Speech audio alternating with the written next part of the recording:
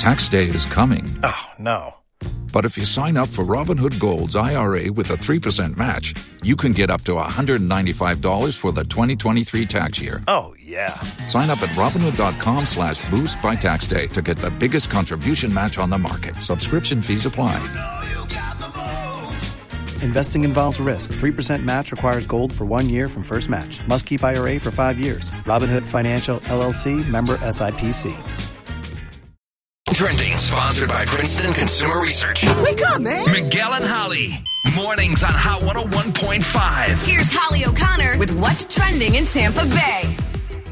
Let's talk former Bachelor Colton Underwood coming out yesterday. Now, this news broke, I don't remember if it was in the 8 o'clock or 9 o'clock hour for us. I think it was in the 8 o'clock that Robin Roberts on Good Morning America aired the interview. Yes. And then that's when clips of it started to show up online. Right. So it was, I mean, we were trying to navigate the story in real time and get you, because is my job and my solemn duty is to get facts to give you. Like, absolutely. I'm not about to come on here and make some stuff up that I'm like, well, it seems like if I do, I'll let you know that's fact, not fact. So I have all the facts together today, and I wanted to share this story with you sort of in a more condensed version than I sort of rambled on about yesterday.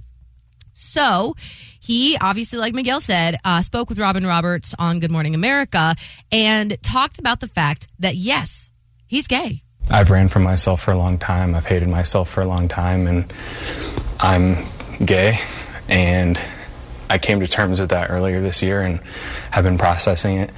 And the next step in all of this was sort of letting people know. I'm still nervous, but I'm like the happiest and healthiest I've ever been in my life, and that means the world to me.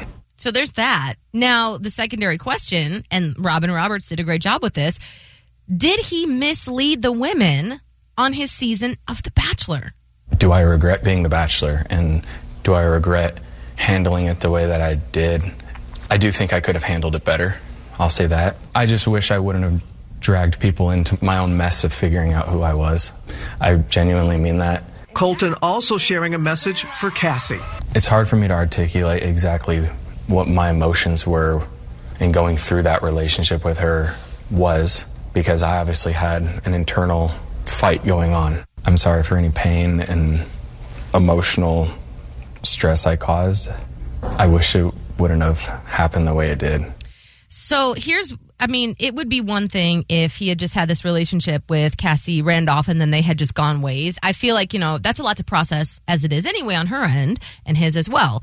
But they ended in a nasty breakup. And as a matter of fact, she actually got a restraining order against him at one point because he was stalking her, putting tracking devices on her car. So, that all happened late last year. So it's not like it was in like the way past where they've sort of mended fences and whatnot. This is fresh. Wow. So obviously she has not commented yet.